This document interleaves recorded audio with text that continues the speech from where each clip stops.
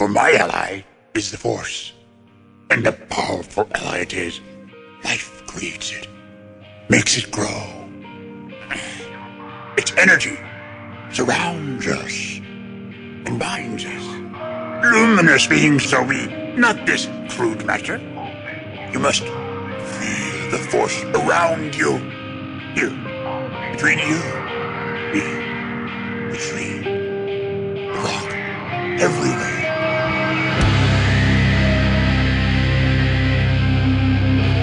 I am a Jedi, like my father before me.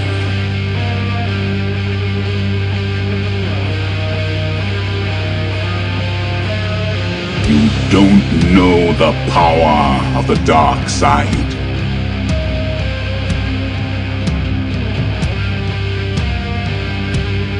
If you strike me down, I shall become more powerful than you can possibly imagine.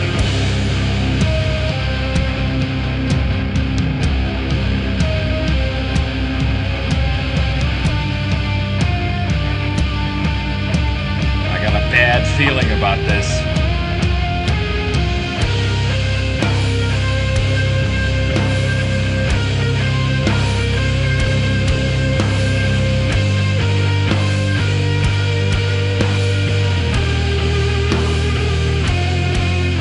Welcome to episode 258 of Blue Harvest. I'm your host, Paul Spurghart. And I'm your host, Will Witten. And, buddy, I don't know how we're going to cover it all this week. We've got so much Star Wars news to talk about. Really? No. Oh.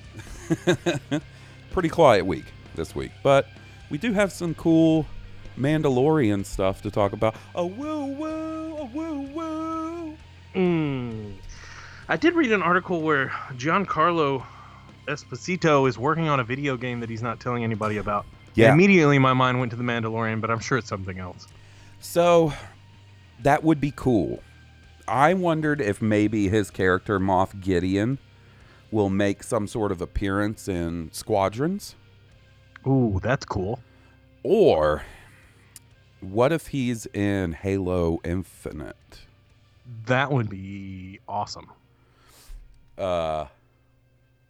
Because, I don't know. It's so there... immediately my mind goes to Star Wars because that's his most recent project and it's The Mandalorian and blah, blah, blah. So I wondered if maybe, yeah, like you said, he's got some sort of Star Wars game that he's been part of. And then so, I think, well, maybe it's Squadrons and he's got like a little cameo in it. But from reading the interview, it actually made me feel like it's something a little more substantial, right? Right. And then... I was thinking like, well, what's like a big game that's coming out this year that we still don't know much about? And that would be Halo Infinite. So I thought about that. But it could be a game that's just not announced at all. That that's going to be some sort of surprise, coming over the next few months. But yeah, that is pretty cool. I got to say, you want to talk about a fandom that has no chill with spoilers is the goddamn Halo fandom. Really? They need to chill their balls with the fucking Halo spoilers. Like, I guess some products from Halo Infinite leaked this week. Oh, no. And they're just openly talking about shit on Twitter. I'm like, guys, the fuck are you doing? We're talking about a game that's not even out for like another 5 months or something. Oh my God. 4 or 5 months. Yeah, they got to drop a new console. Yeah. At the same time that comes out. Mm-hmm. So what have you been up to this week, buddy? Oh, I got a baby on the way, and I've been trying to make the house baby ready. Nice. Is my dude Liam watching any more Godzilla? Oh, dude, we watch Godzilla every day. Have you shown him the cartoon? No, I haven't. Well, his mom ordered him the Godzilla cartoon, but it's the one right after the American Godzilla. Oh, I've never seen that one. So, do you remember the Men in Black cartoon? Yes. Done by the same people. Oh, okay. surprisingly enough, I recognize this guy's name. He did the Rescue Bots, and let me tell you, Rescue Bots is way better than this. Like Godzilla is not that good. Like it's American animation, if that makes any sense. Like, Yeah. Well, it's which also to me not is like based an off the inferior strongest. quality of. It's also not based off the strongest source material No, as far as I mean, Godzilla I remember influence. seeing the Godzilla cartoon from the '70s, on Cartoon Network when I was growing up. And like the guy, they would hang out in the ship and hit the button to call Godzilla, and there was like Godzuki. Yeah, man, Godzuki. And Yeah, Godzuki. Godzuki. I remember Godzilla and Godzuki. Yeah. Oh man. So this week, so are you familiar with the Steam Summer Sale? I assume it's a big sale at the Steam store. It is indeed. You nailed it. Happens every Sunday, or not Sunday, every summer, and they do like little interactive elements in the Steam store. Like you get special badges, and they have stuff that goes along with it, not just the sale. But the sale popped up, and all kinds of shit on my wish list went on sale. So I fired up the old gaming PC Friday night and started checking it out. And I got this game, dude, that I've been watching. So I watched this gaming channel on YouTube called Funhouse. And Yeah. for a couple of years, I've seen them play this game sort of off and on. And then one of their guys left and became a streamer, and he started streaming this game called My Summer Car, right? And watching him stream it gave me like urge to try it out because it's fucking weird, right? Yeah. So let me set the story or set the scene for you. It's 1995 in Finland, and you are a 17-year-old kid whose parents have left you alone for the summer. And it's essentially, I guess you could say, an open world survival game. Yeah.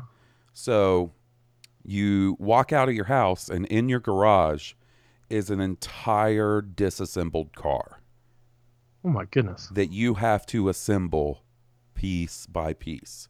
And I don't mean like you take the engine and drag it over to the car and snap it in. I mean, you take all the individual pieces of the engine and assemble them into an engine, including tightening bolts and screws and shit, right? Oh my god.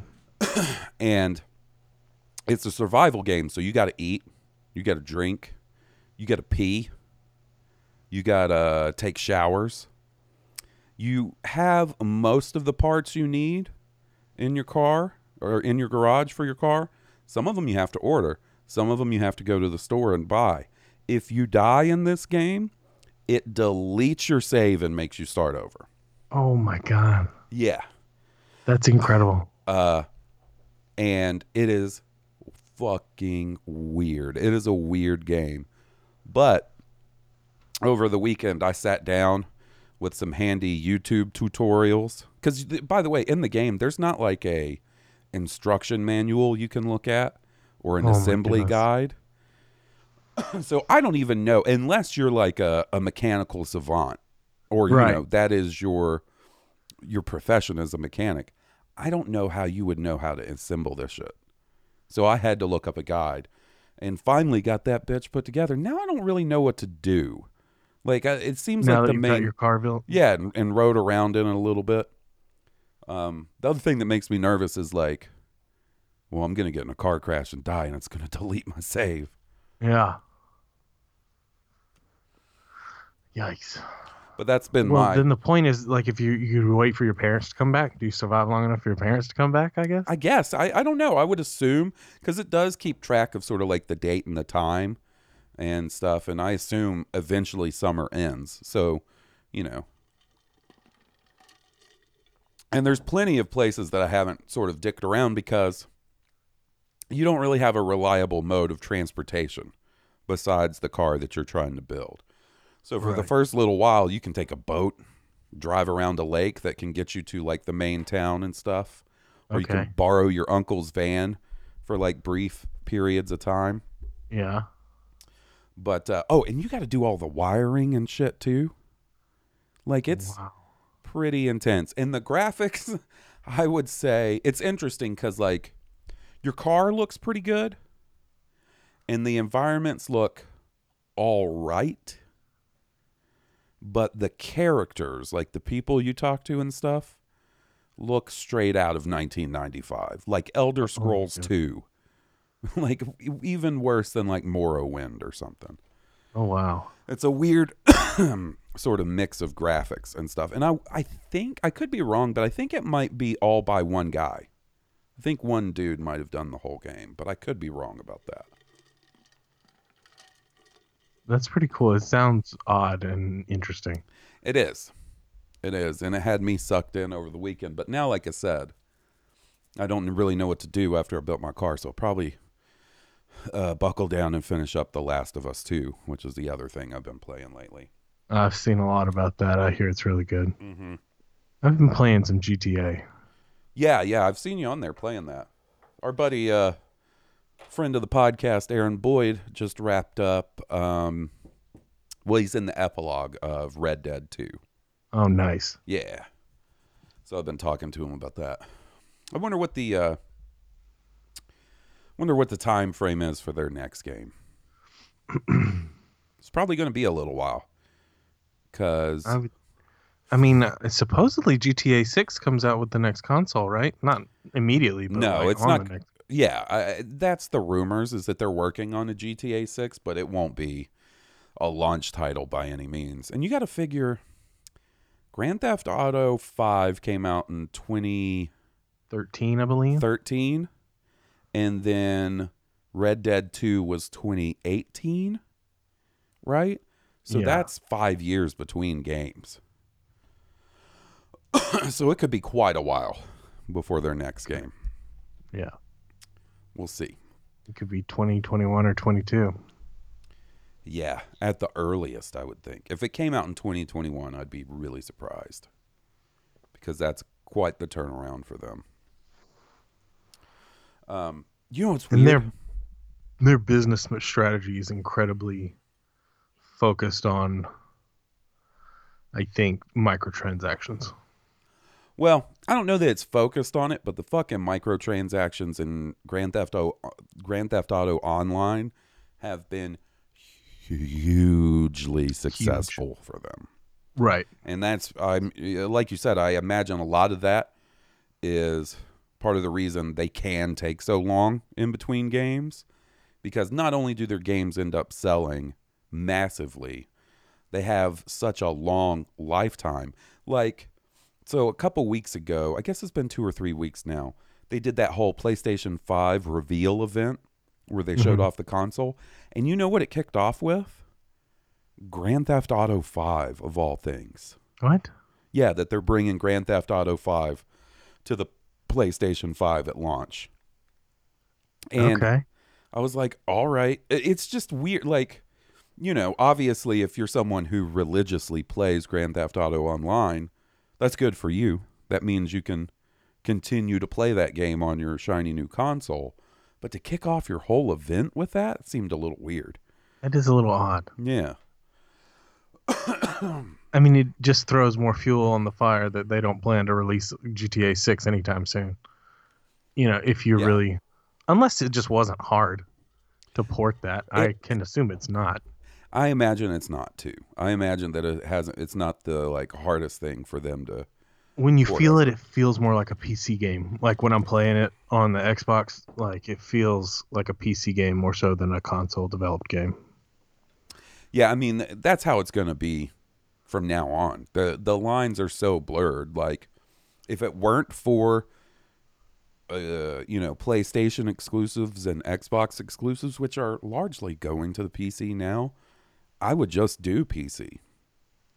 Yeah. I mean, I'm not a huge fan of having to fuck with settings and compatibility issues and stuff, although I will say that's a lot less of an issue nowadays than it was when I was a kid. Right. But the lines are so blurred now between PC and console that it's not as big of a divide as it used to be. Especially with like Xbox Game Pass being on PC, and I even think like PlayStation's PlayStation Now service is on PC. Right. But anyways, we're Star Wars Podcast, and we have some places where you can find us, like Facebook.com/Blue Harvest Podcast. At Blue Harvest Pod on Twitter, Twitch, and Instagram. You can email us at blueharvestpodcast@gmail.com. And we have a Patreon where we post all kinds of bonus Star Wars related podcasts. Mostly. Some of them aren't even necessarily Star Wars related. Anyways, we got shows like Oh No, It's Hall Solo, Cooking with Will, Masters of Harvest Kasi, Pagula Rasa, Jaws, Blue Harvest Adventures, Steve versus the Prequels, Star Wars Year By Podcast, which we just put up the second part of 1981 this week. And I believe King Tom and I will be recording very soon for Masters of Harvest Kasi, so you guys can look forward to that one too. But anyways, It was the year after my parents graduated from high school. really? Mm-hmm. Wow, that was the year my parents got married. Was 1981. Because they got married 2 years before I was born, and I was born in 83, so. My parents got married in 84, and I was born in 85. Well, looky there. Will was born in the dark times, when there was no Star Wars. Anyways, if you want to support us, you can check us out on patreon.com/Blue Harvest Podcast. And we appreciate all our patrons out there. You guys are the best. All right. So like I said, not a ton of stuff to talk about. Hence talking about video games and My Summer Car and things like that. Godzuki.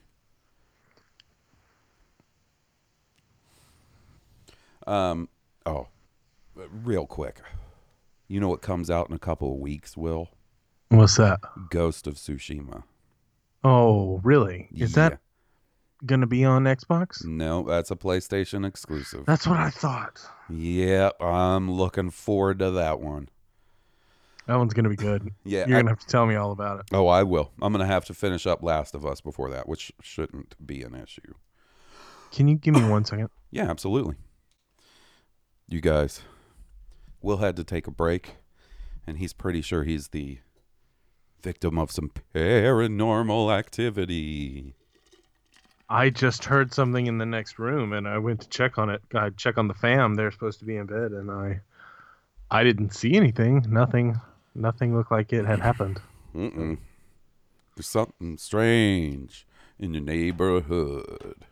Who you gonna call? You know what happened is He-Man. He-Man. He-Man. He-Man. You know what's funny is you haven't realized it yet, but you're in like a lost style time paradox, and I'm dead. You're talking to the past me. The future me, which is a ghost, is wheeling around your house fucking with you while you record with past me. Slamming cabinets and opening drawers and slamming them. Which means your house is haunted by a crippled ghost. I knew that was going there. I knew that was going. As soon as you were ghost form, I was like, well, batter up poor crippled Jessica. So, what do we got to talk about this week? Well, we got a little Mandalorian news to talk about. Oh, woo, woo, oh, woo, woo. I've been waiting for something that's to sort of come down on us. You know, Star Wars has such a history of like a strong publishing initiative to back up their different projects. And, you know, since especially in like sort of the Disney era, you could always expect just a deluge of different type of books and stuff for The Force Awakens, Rogue One, The Last Jedi, Solo, The Rise of Skywalker, so on and so forth. And I figured that we would be getting something like that related to The Mandalorian after Rise of Skywalker, since they came out so close to each other.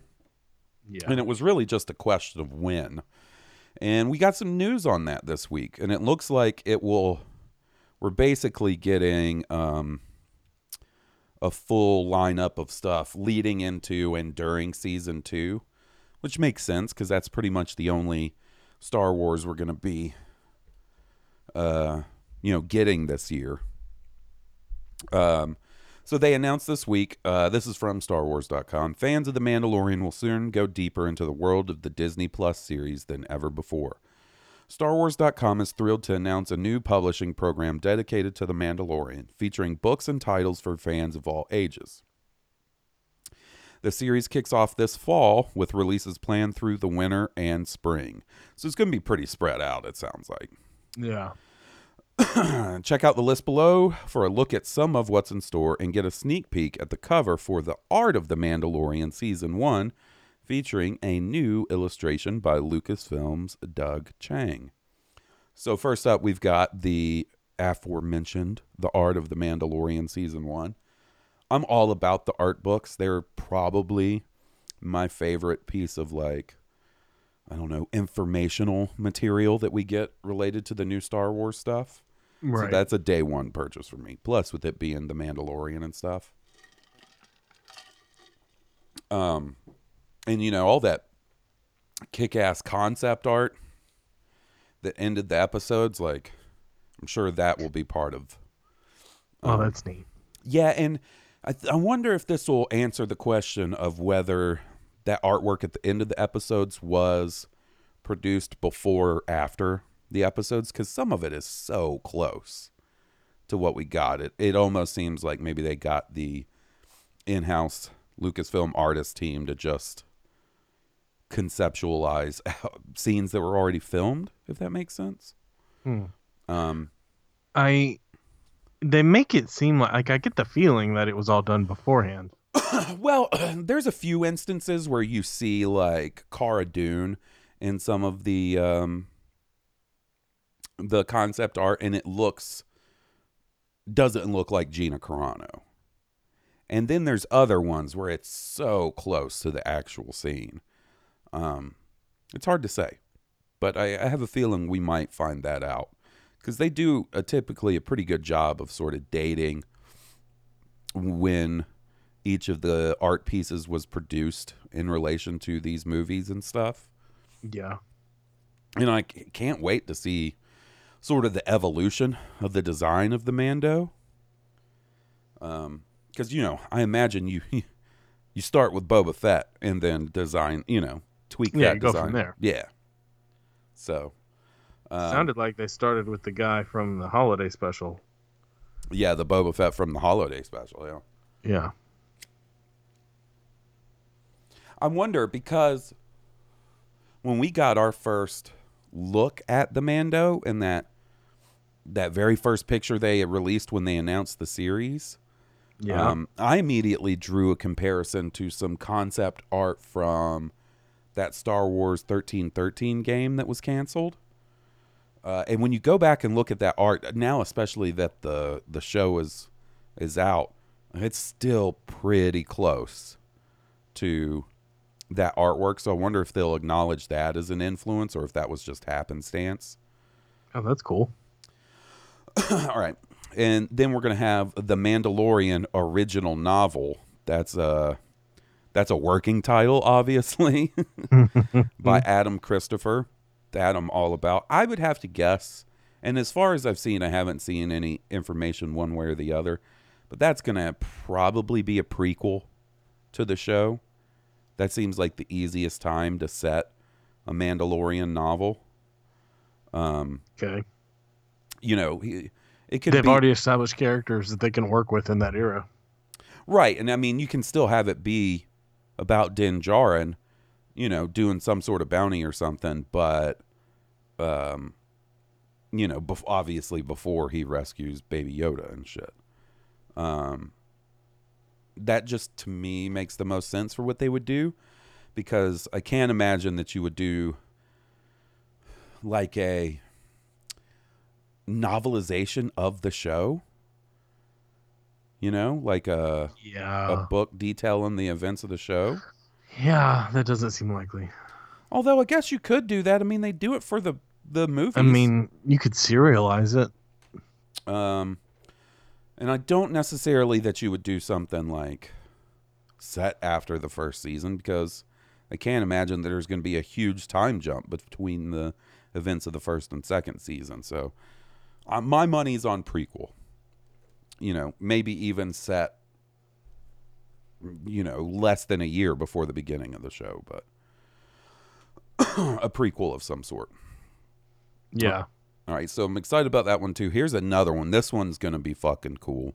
The Mandalorian, The Ultimate Visual Guide by Pablo Hidalgo.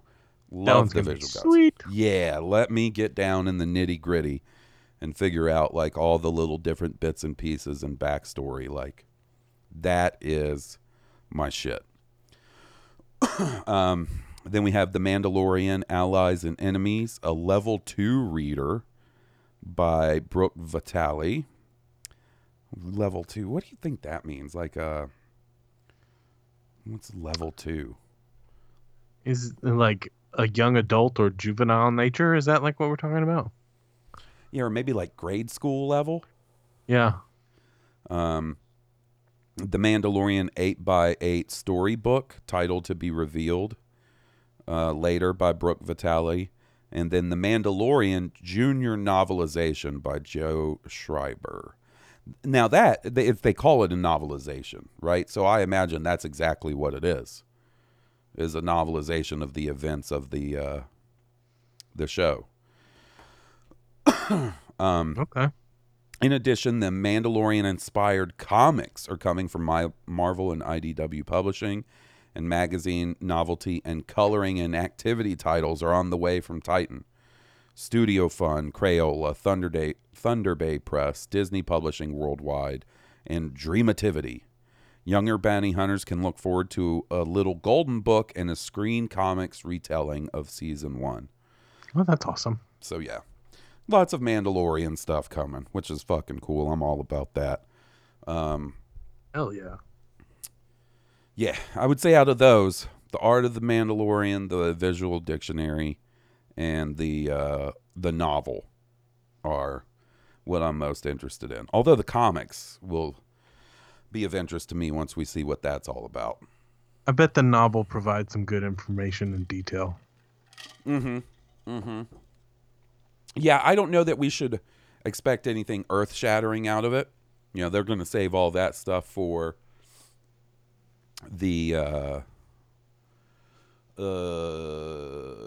show, season 2 and 3 and whatnot. But Right. I'm certain it'll add some clarity and just some probably more character development and backstory. And I guess we'll see. But yeah, that was sort of the big news from this week. Not a lot going on. We don't even have a episode of Disney Gallery, The Mandalorian, to talk about. No, we do not, sadly. I wish. Wish they just kept that show going until season 2 started. They were like, in episode 16 of Disney Gallery, The Mandalorian, we're talking about catering. Episode 17, we're talking about Script rewrites. sanitation. Set sanitation. All right. But, yeah, that does it for the news this week. Not a lot. And with everything going on, I assume we're going to have some more weeks like this going forward. So, we'll try to find something to keep you guys entertained in some way. Something to talk about Star Wars related. We'll find it. We'll find it. Life finds a way. All right. Well, you want to hear from our friends, our moisture farmer buddies? You know I do. Thankfully, they came through hardcore this week. So Yeah. we still got plenty to talk about. So they really saved our ass out there farming that moisture. So let's hear a little song from our buddy Steve, and then hear from some other buddies. Kia D. Kia D. Kia D. Cockhead. The only Jedi Master who can crush box. Kia D. Cockhead. Running around slaying bitches with his cockhead. He's a big Syrian stud. He loves to split chicks with his bud. Kitty, cockhead. So stroke his cone and suck on his balls. Kitty, cockhead. What you gonna do when he comes on you now? He's a Jedi Council stooge, but he'll be pumping spooge tomorrow. Cockhead! Lou Herbert! Cockhead! Harsberger! Cockhead! Will Witten! Cockhead! Goose Payne! Cockhead! G-Money! Cockhead! King Tom! Cockhead! Joe! Cockhead! Kia D! Cockhead! Cockhead!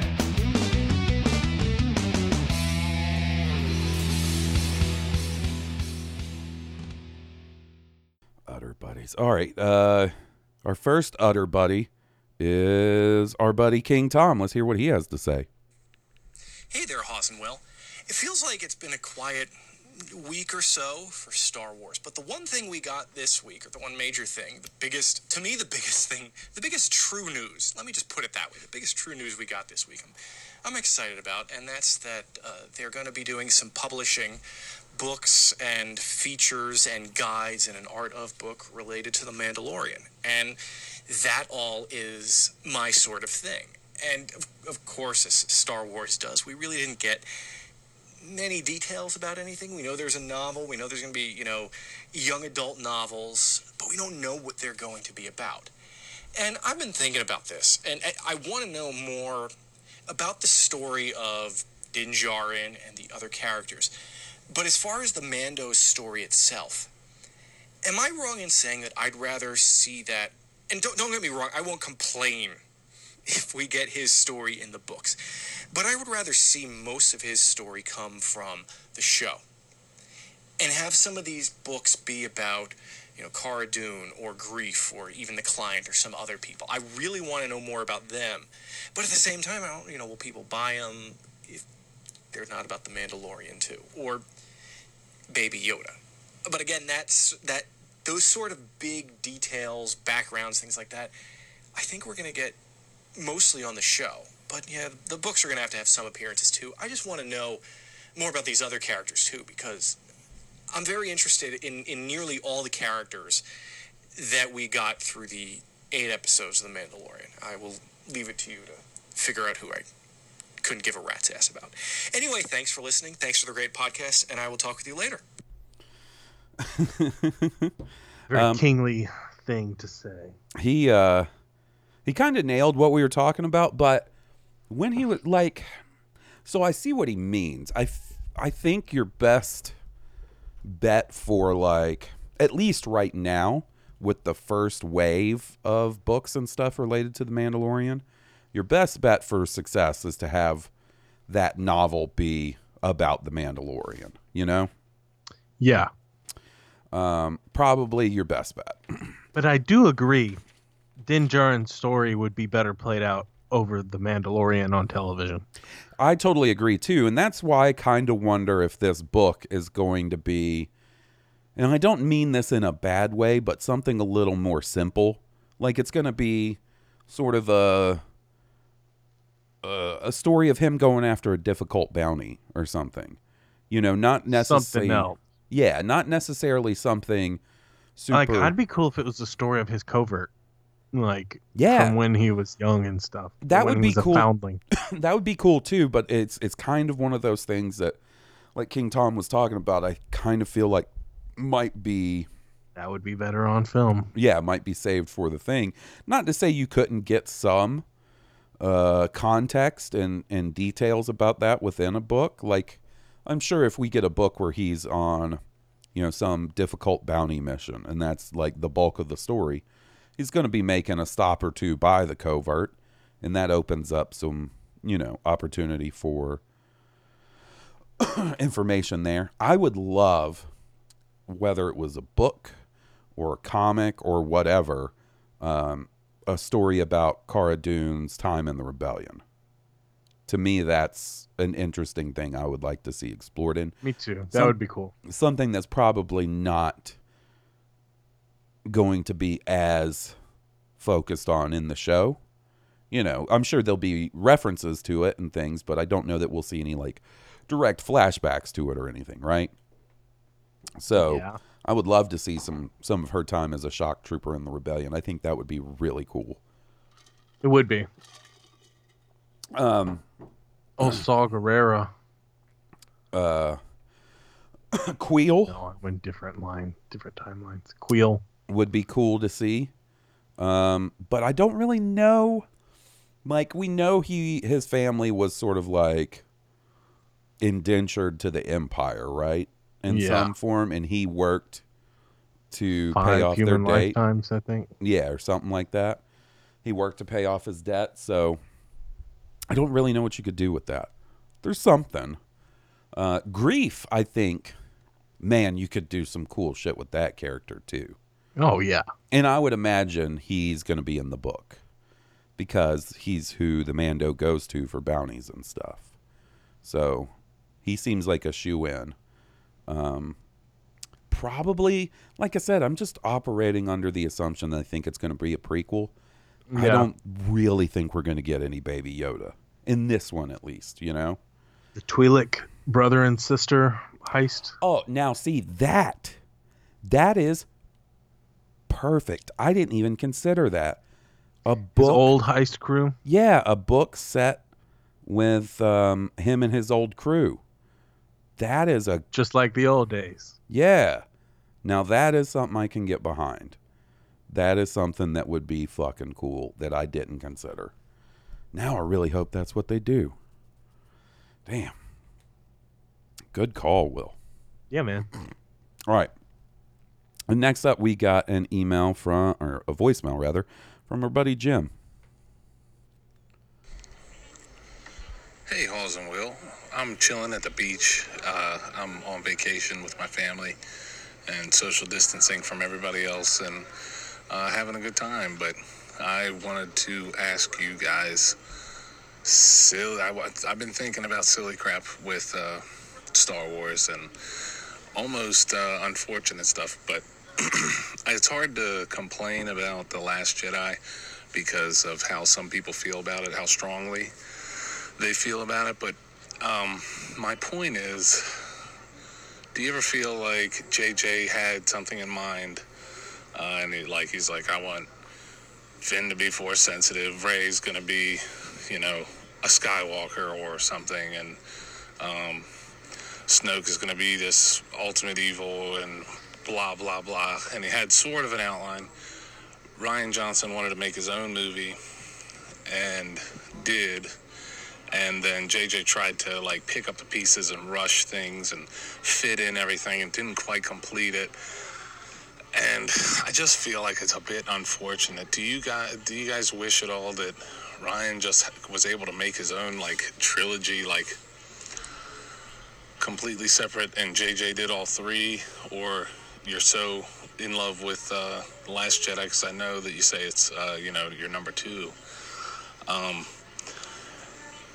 But I just wish that it was a bit more fluid, or people JJ sort of left Rian in a tough way, and JJ, then Rian did the same thing back to JJ. And I mean, even if there's not some sort of blood feud or something, all that silly stuff that you see on YouTube, it's still, yeah. All right. But yeah, I should be relaxing instead of thinking this stuff. But all right, you guys, good night degree. That's funny. I started it over. So this is the thing. Do I think ultimately the sequel trilogy could have been stronger had it had a singular creative voice guiding all 3 movies? Absolutely. There's no doubt about that. Right. But the thing is as you read more and more about it, and you got to take everything sort of with a grain of salt, because Lucasfilm is such sort of like a locked down company as far as letting shit out and what they'll talk about and stuff, that you never really know. But in the art of The Rise of Skywalker, they're talking about some early story meetings for the sequel trilogy, pre The Force Awakens. And in that, they talk about basically how they're excited about the concept of Rey being the Skywalker of this trilogy, but not really being a Skywalker. So it seems to me that was sort of the earliest days of considering her to be a Skywalker in name, but not in blood relation, if that makes sense. Yeah. Now, as far as the Snoke thing goes, I have no idea. I am sure, there's no doubt to me that, you know, when JJ was making episode 7, he had at least ideas of what he would do with the next movie. Right. But I don't think he necessarily committed anything to paper, and he and Ryan have both said that when Ryan got the job for 8, they talked a lot, you know, about right the passing of the torch and where Ryan was going to take the movie and everything. And JJ was under the assumption that he wasn't coming back. So that's the thing. That's the thing for me, is that I think JJ went into all of this thinking, I did my part. Mm-hmm. I'm not batting cleanup. Right. You know, I'm not doing it. That's some other guy. Some other guy's batting cleanup on the third one, and that's fine. JJ's going to do fine, and whoever's on the third one will take what he did and run with it. You know, like, I don't think he anticipated having to come back and do the third one. Right. I obviously not. And I don't think it was a matter necessarily of feeling like he was rushed and had to clean shit up, as it was he was rushed because he was under a way bigger time crunch than he was with episode 5 or episode 7. And that's just mathematically true. There's no denying that from the point he was brought on for episode 9 versus the point he was brought on for episode 7, way less time to make that movie, you know? Yeah. And I think, you know, that's a shame, but, you know, who knows where we would be. Well, I don't know. I was going to say, who knows where we would even be now if they delayed episode 9 by a year. We would probably, who knows, honestly. Who knows how fucking movie theater or movie releases are going to shake out. Like, shit keeps getting delayed again and again. You know, when there hasn't been any new movies released in the theater. I mean, this may go on so long that it changes the nature of movie theaters. You know, you may not go back to what you know as a movie theater. Now, I could be totally wrong. It may go right back to it, but yeah, it might not. It's going to be fascinating to see how that all shakes out. Maybe viewing rooms half the size that you make by appointment. Like,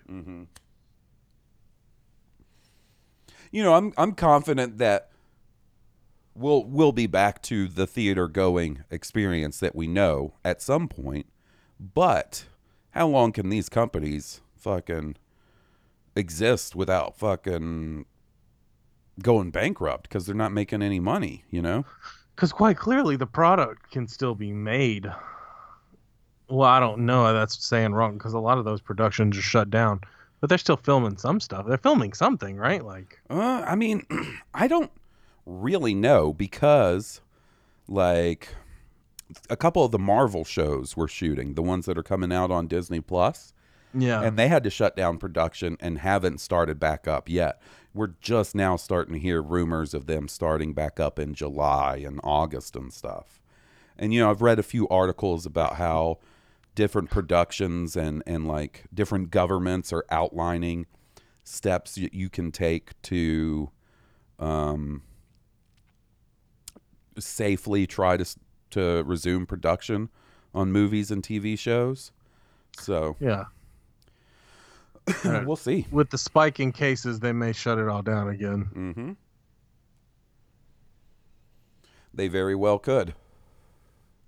But I think it's hard to say otherwise that you wouldn't have had a more cohesive project, like trilogy, right, if one person was sort of guiding all three, whether that be one person writing all three and then you have 3 different directors, you know, kind of like the original trilogy, or one person over all of it, writing and directing.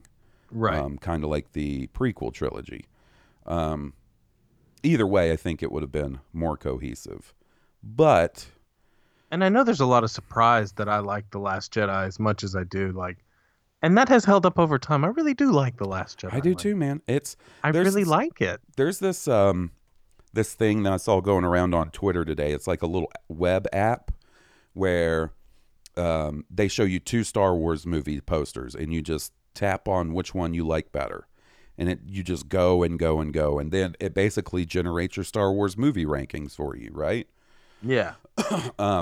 And consistently, Last Jedi number 2, Empire, Last Jedi, Return of the Jedi. Those are my 3. Those are my top 3. That's it, man. That's so right. But you know, I understand that there's plenty of people that didn't like it. I don't think it is as well, I don't know. I hate to make like generalizations like that, but I do think it's going to be divisive. It's going to be one of those things that is historically viewed better than it is in the moment, if that makes sense. Just like the fucking prequels. You know, I see nothing but prequel love nowadays, which is awesome because that's how I was when those movies were coming out, and it did not feel like that's what was going on, you know? No. So I do feel like probably the sequel trilogy as a whole, after the dust is settled and people have had time to sort of come to terms with their feelings about it, will be viewed better in some ways than it is currently, just with the passage of time. Because just like with the prequel trilogy, you're going to have kids who grew up with the sequel trilogy, whose Star Wars characters are Rey, Finn, Poe, etc., right? Right. And who, when they get to the age to be fucking blowhards on social media, they're going to be like, well, I love the prequel trilogy. So, we'll see. We'll see how it goes. All right. Let's move it on along. All right, we got an email from Amber. Hey guys, please forgive me if you've already covered this. You can feel free to ignore this email if so. But it's recently been announced that San Diego Comic-Con will be moving online this year. So I was just wondering, do you guys think we'll possibly be getting any big Star Wars related announcements? I know The Mandalorian thankfully finished filming season 2 before everything shut down. So I'm hoping we might at least get a teaser trailer for that at some point. But with the things still so uncertain, I wonder if any movie or TV projects they have planned beyond that will be kept under wraps until the world returns to normal again, and they can do their big dramatic reveal to a crowded convention center. I'm sorry for rambling, but thank you so much for taking the time to read this and for the wonderful podcast you bring us every week. Please take care, and I hope you guys have a great 4th of July. Sincerely, Amber. That's so nice. So I don't know if we'll get anything from Comic-Con related to Star Wars. It is cool that they're doing a digital event. I know I was reading something yesterday that Disney does have some stuff they're doing with Comic-Con, but I definitely didn't see anything related to Star Wars. Not that that doesn't mean it'll be completely left out. See, the thing that's weird about Comic-Con is it was only about a month or so separated from Celebration, Star Wars Celebration. Yeah. So you have to imagine if they had any big reveals planned for this year, that they were going to be at Celebration versus Comic-Con, especially with them being so close to each other. And right. Star Wars hasn't had the biggest Comic-Con presence the last couple of years, mainly because of things like Celebration and D23. So unfortunately, if I had to guess, probably nothing from Comic-Con as far as Star Wars is related. Now, once August rolls around, when Star Wars Celebration normally would have been held, that's when I bet you we start getting some stuff. I would think at the very latest, we get some sort of season 2 Mandalorian teaser by August. I would hope so. Yeah, I was hoping it was going to be on the last episode of Disney Gallery, but it wasn't. So that seems like it would have been a perfect place for it. For sure. It definitely would have gotten people all hyped and shit if they had a surprise season 2 teaser. But yeah, I don't think we'll get anything from Comic-Con, but I wouldn't be surprised if we get something shortly thereafter. All right. Next up, we have an email from Steve. Hey guys, with how great and fun the Jedi Temple Challenge has been, you are now tasked with creating the trials to promote Jedi Knight to Jedi Master. So, what would each of your Jedi personalities and backstories be? What would your 2 types of droids be? And what would your 3 team challenges be? Your competitors will be 3 teams of 2 adults that do 3 challenges together, and the winning team has to compete against each other in a 4th challenge to get the 1 seat on the council. Hope you can have a lot of fun with this. Thanks for the show each week, Steve. Ooh. Okay. Will, we got to think of 3 challenges for the 3 teams of 2 adult Jedi Masters, and then a final challenge where the 2 members of the team face off against each other for a seat on the council. And we also have to come up with our Jedi characters that we would basically be the hosts, right? Like the Ahmed Best character. Mm-hmm. What do you got in mind here? Okay. The 3 trials would be a test of power, a test of courage, and a test of wisdom. And the final would be trial by combat. And the only way to win is for both of you to surrender. Oh. And refuse to fight each other. Oh, you came up with that real quick. Well, I was just thinking about it. As soon as I heard it in the letter, I started putting it together in my mind. Okay.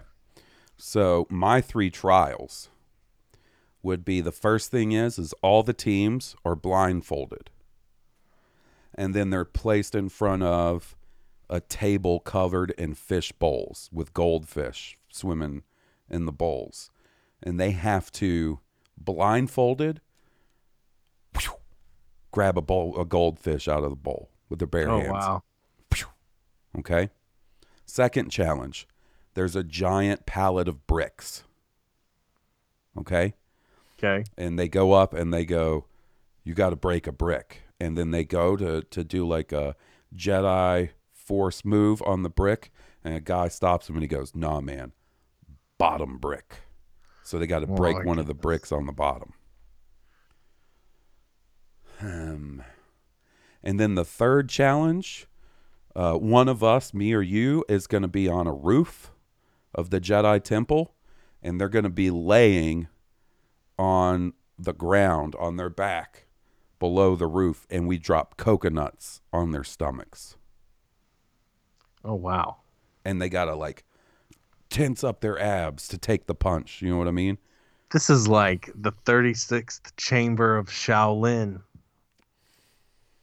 This is like an amalgamation of Kickboxer and Bloodsport is what this is. Oh, is that what this is? Uh-huh.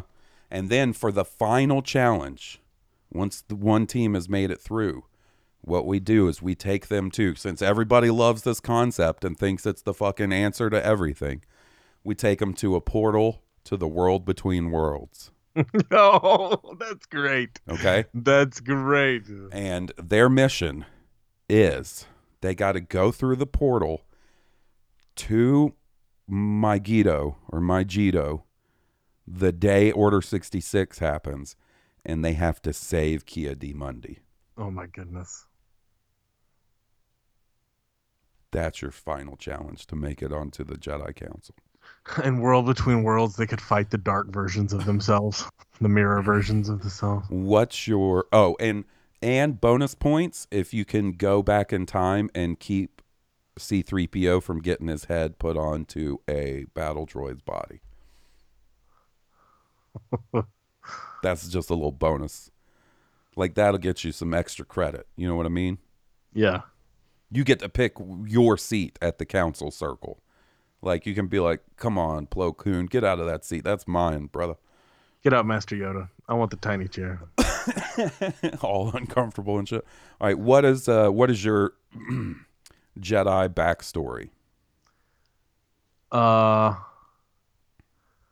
I am a Jedi master from the backwater, a Jedi pupil from a backwater planet who had to learn to stand up for himself and what he wanted, and ended up saving a race of noble native people for his trial to get on the Jedi Council. Okay, you ready for mine? Yep.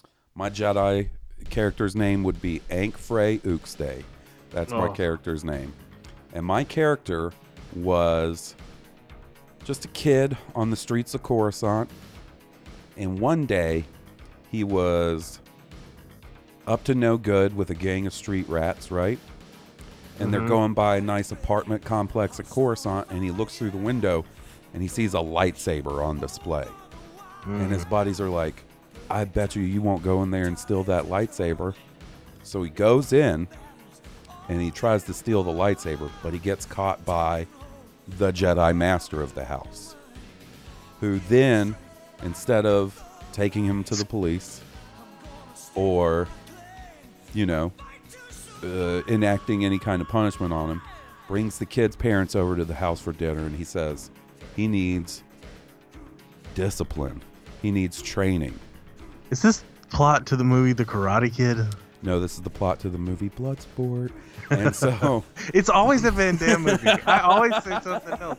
Yeah, I should know now. It's always a Van Damme movie. And so he says, your son, he is connected to the Force. He needs training.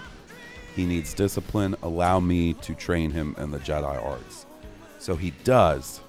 And then years later, Ankfrey Uxday gets invited to a Jedi tournament called the Kumite.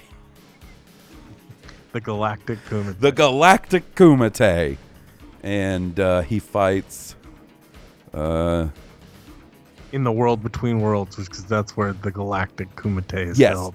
Yes. Giant arena. It's the world between worlds. We got to work that in somehow. That's why we know about it, to use it for the Jedi Challenge. And he fights Chong Li. Sith Master Darth Chong Li. Darth Li. They're having their final battle for the ultimate winner of the tournament, and Chong Li starts losing, so he reaches into the waistband of his Sith pants, and he pulls out space powder that he throws in Ankfrey Uxday's eyes. No, not space powder. Yes, exactly. And then he can't see, so he has to fight the rest of the fight blind, but he wins anyway, and he makes him say Mate. For any of you listeners out there, if you want to know like what Hawes would do for a Star Wars storyline, it's always going to be a Jean-Claude Van Damme movie incorporated into Star Wars. And 9 times out of 10, it's going to be Bloodsport. If they gave me a sequel, then we would just adapt Kickboxer. You could do Hard Target, and you can make Boba Fett the bounty hunter hunting down Jean-Claude Van Damme. A Star Wars mullet? A Jedi punching a snake? Wilford Brimley? Get him back in Star Wars? Oh, well, I finally feel confident enough to write a Star Wars movie. Now we've got it. And you know what? $1 million idea. I could get that in the theater by 2022. I promise you I could get that in the theater by 2022. I wonder what JCVD is up to. Probably not a whole fucking lot. I don't know. Doing the splits. Let's get him in a Star Wars movie. All right, next up, we got an email from our buddy Ian. Hey there, Blue Harvest. Wanted to ask you both, what was the first toy line you bought a Star Wars figure from, and if you remember what it was? And then also, which line you would say got you into collecting? My first toy line my brother and I got figures from was the Power of the Force in the mid-90s. Can't exactly remember what our first figures would have either been Kenobi, Darth Vader, or Jedi Luke. The line that got me collecting, though, are the 40th anniversary Black Series editions of the classic Kenner line. Hope you are well. May the Force be with you, Ian. Oh, man. So, it wasn't my first brand new Star Wars figure, but I remember when I was really young, 4 or 5, my dad came home from work one day with a cardboard box full of Star Wars toys. Loose. Oh, wow. Someone he was working with just was getting rid of them. And my dad was like, hey, my kid loves Star Wars and you can't find that shit anymore. And I remember like there was a Ben Kenobi in there with no cape or lightsaber. Didn't matter. There was a Darth Vader. There was a couple of the mini rig, little tiny vehicles. Yeah. No Luke. There was a Lando. No Han. No Leia. A Jawa. An R2. A C-3PO. Some Ewoks. So those were my first Star Wars toys. Mostly missing weapons and stuff. But much like Ian, the first new Star Wars toys I got were the Power of the Force 2 figures from the mid-90s. Yeah. I remember the first time I saw those because I didn't know they were coming. You know, I spent all this time as a kid wanting Star Wars figures, but they were nowhere to be found because by the time I was old enough to want them, Kenner wasn't making them anymore. Right. And my parents and I were at a Service Merchandise. Do you remember those stores? Yes, I remember Service Merchandise. Yeah. A Service Merchandise at the Mall of Memphis, which in later years became known as the Mall of Murder. In the Service Merchandise, and I was in this toy section, and just on the shelf were those Power of the Force 2 figures. And I couldn't believe it. And I bugged them so hard to get me to let me get one. And my very first Power of the Force 2 figure was fucking way too buff Luke Skywalker, farm boy Luke from A New Hope. I was about to say, that was mine. Yeah. With the grappling hook and the super long lightsaber at the time. Super long blue lightsaber. Yep, buff farm boy Luke. That was me. And Obi-Wan Kenobi. And that was my first figure. It's the only one I had for the longest time, probably till Christmas that year. And that was also, I'd say, the line that I kind of collected. Like, I didn't have a ton of money to myself as a kid at that age, so I wasn't necessarily, like, going out and hunting figures. But you know, those were birthday presents and Christmas presents and stuff. That's how I got mine. I didn't really buy my collection. What I seemed to sink my money into as a youngster, preteen, was the Marvel cards. I collected Marvel cards. Yeah, dude. Marvel masterpieces and shit. Yeah, like just all the Marvel cards. Like I collected them. I have all of mine somewhere. That's really all I can think. I had a handful of Pogs, you know, but I have no idea where those are. And I had a decent, you know, Power of the Force 2, Power of the Jedi, and whatever the lines continued to be. I've still got a handful of those toys. Yeah, I had a lot of them, dude. And a lot of the vehicles, like I had the Falcon and the TIE Fighter. The Falcon, TIE Fighter, Snowspeeder, and X-Wing. That's what I had. And I had them all like displayed on a bookshelf in my room. Oh, and nice. then our house burnt down. Right. And my entire Star Wars collection got wiped out. And that killed Star Wars collecting for me for like 2 decades. I can only imagine, dude. You know, I'm not saying I wouldn't get Star Wars stuff. I obviously got a lot of Phantom Menace stuff. I got stuff for both Attack of the Clones and Revenge of the Sith, but hardly what you would call collecting. Just going out and get a couple things here and there. And I didn't get back into collecting Star Wars until the Black Series came out. That was sort of my re-entry into Star Wars collecting. And It's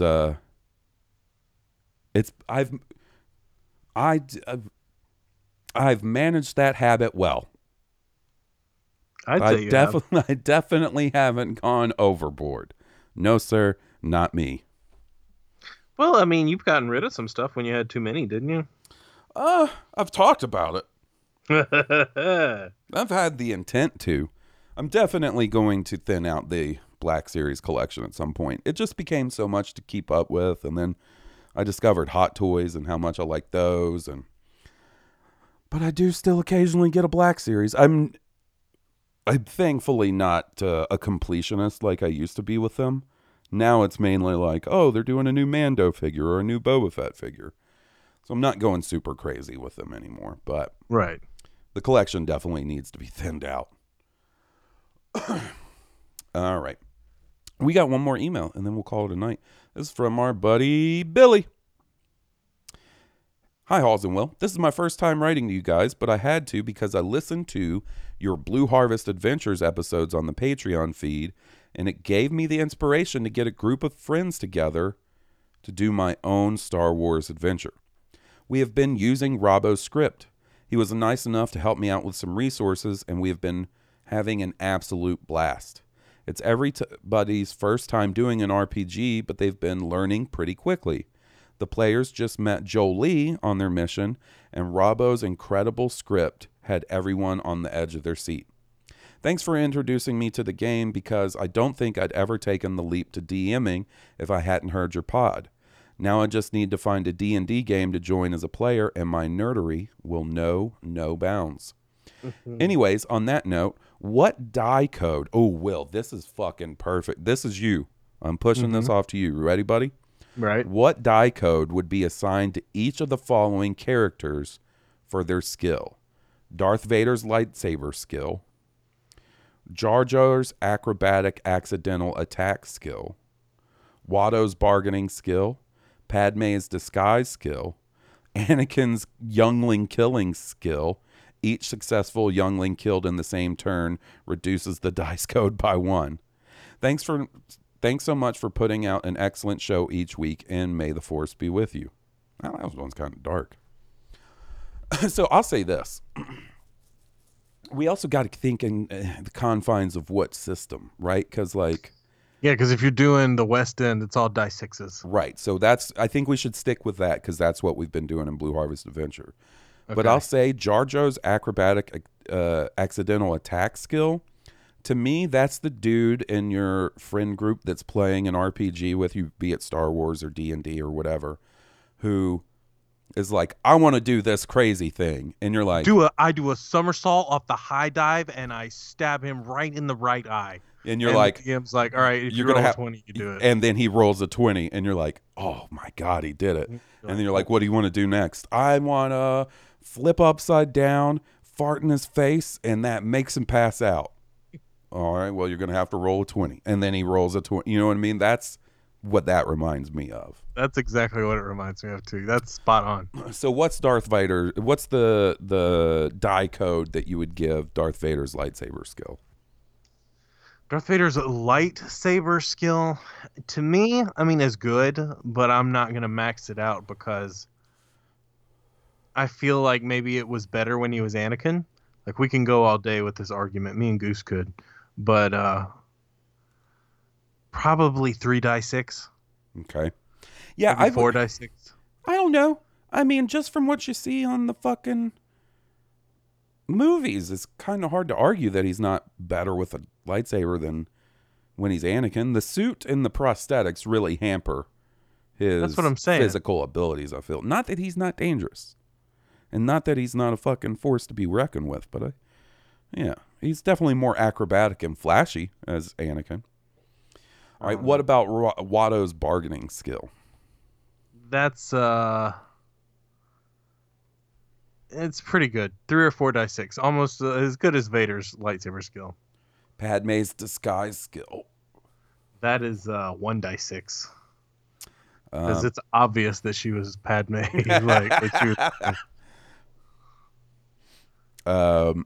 Anakin's youngling killing skill. Oh, that's like a 6 die 6. Yeah, because he seemingly had no issue. None. He did the flip in Palpatine's office and was like, "Oh, I'm a psychotic murderer now. Thank you very much." Oh, I'm on the dark side. I'm gonna go murder some children.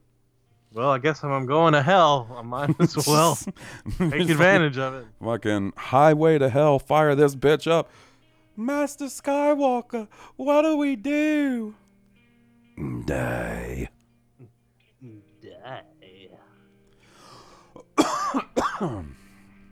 Alrighty. Well, that does it for us this week. Thanks so much for recording with me, buddy. Thank you for recording with me. Thanks to all you guys for writing in. We had some fun questions this week, I feel like. I think so too. Anyways, if you haven't already, please leave us a 5-star review on iTunes. It really helps us out.